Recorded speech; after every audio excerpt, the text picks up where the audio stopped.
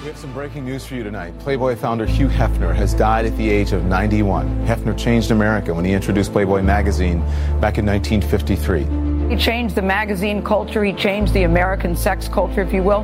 But that came with some controversy. Hefner's legacy is very confusing because he sold women a very seductive package about sexual freedom and what that means in our culture. And yet there's a lot of hypocrisy around that.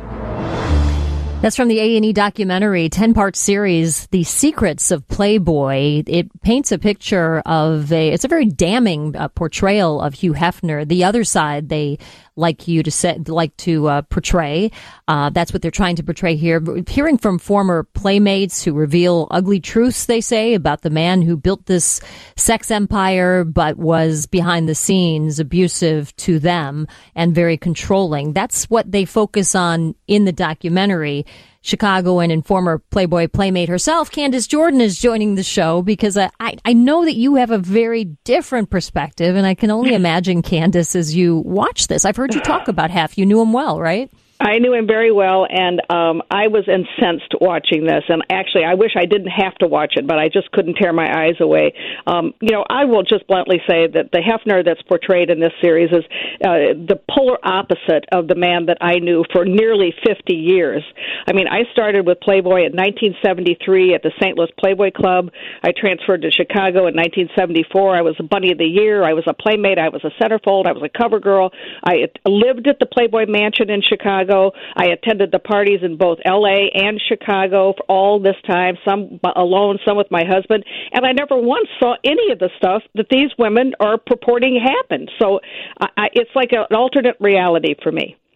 I watched it. My husband had it on. Go figure. And I was watching it, and and they Holly Madison is part of it. There's a playmate from years ago in the 70s. I can't remember her name. Sandra Theodore. That's Sandra Theodore. Yeah.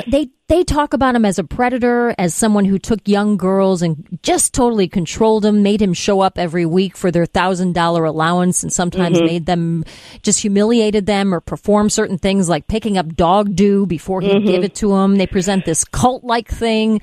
I mean, lots and lots of...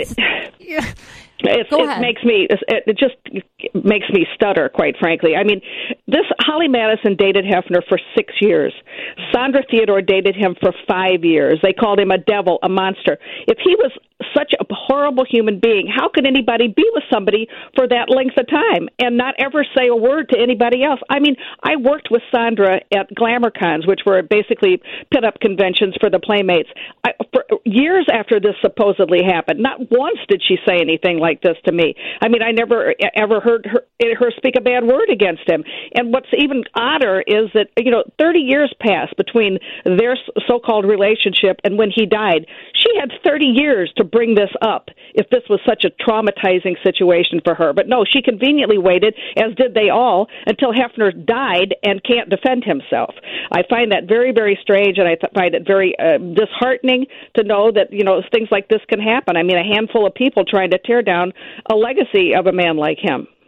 Yeah, I didn't like that he is no longer with us because that party can't speak for himself, although his attorneys and other close friends spoke up for him and said really glowing things about him. And a lot of that was cut out because I know the people that spoke, and they had days and days on camera, and there was a soundbite from them, and yet these other girls get to carry on at length about these allegations that are just absolutely heart-wrenching to me. I agree. It did feel thrown in. I was like, oh, where'd that come from?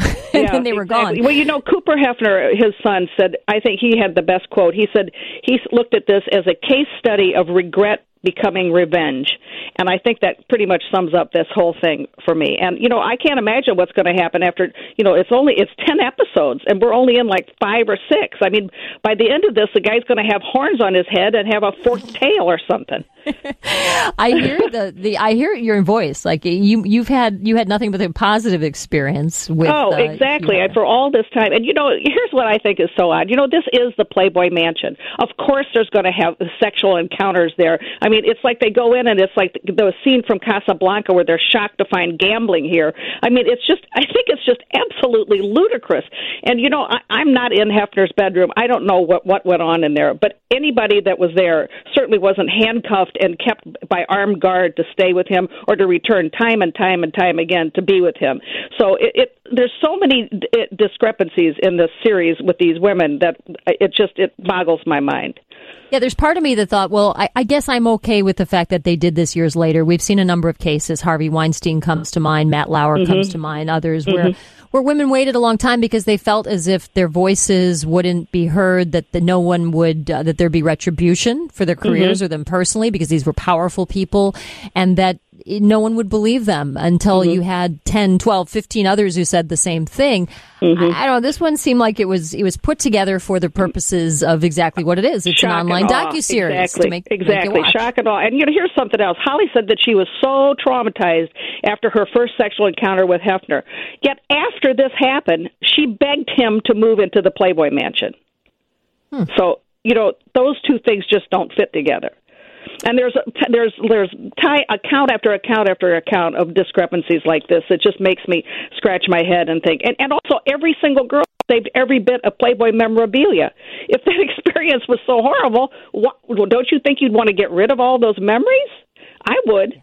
We're talking with former Playmate, but she's much more than that. Candace Jordan has been covering you know everything going on in Chicago, from foundations to charity, and you're just a glowing, positive presence. I've seen you so many times over the years, and it's just, I mean, you're amazing. I know you're also at the Chicago Star. You're a columnist there. Yes. And there is something you wanted to tell us about. So let's turn to that before Thank you, Anna. Well, you know, I'm associate publisher for this wonderful paper, Chicago Star, that we only share positive, uplifting news, unlike all these other media outlets.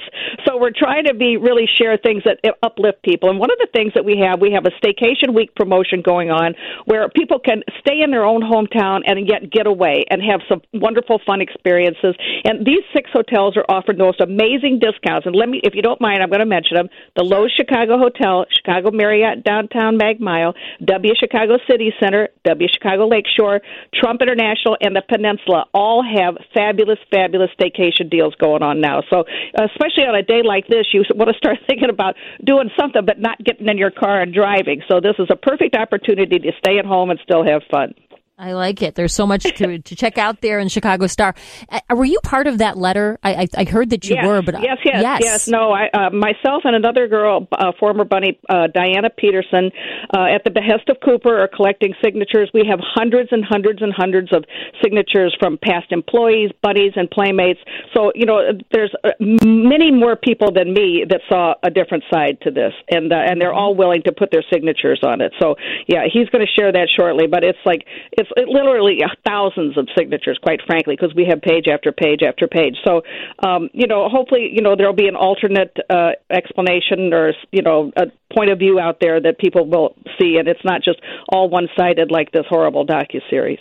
630, maybe these are the women that felt slighted because there was nothing left for them in Hef's will, and now there's 100% regret. Correct. And, you know, Holly wanted to marry him, and she wanted to have a baby with him, and he refused both of those to her.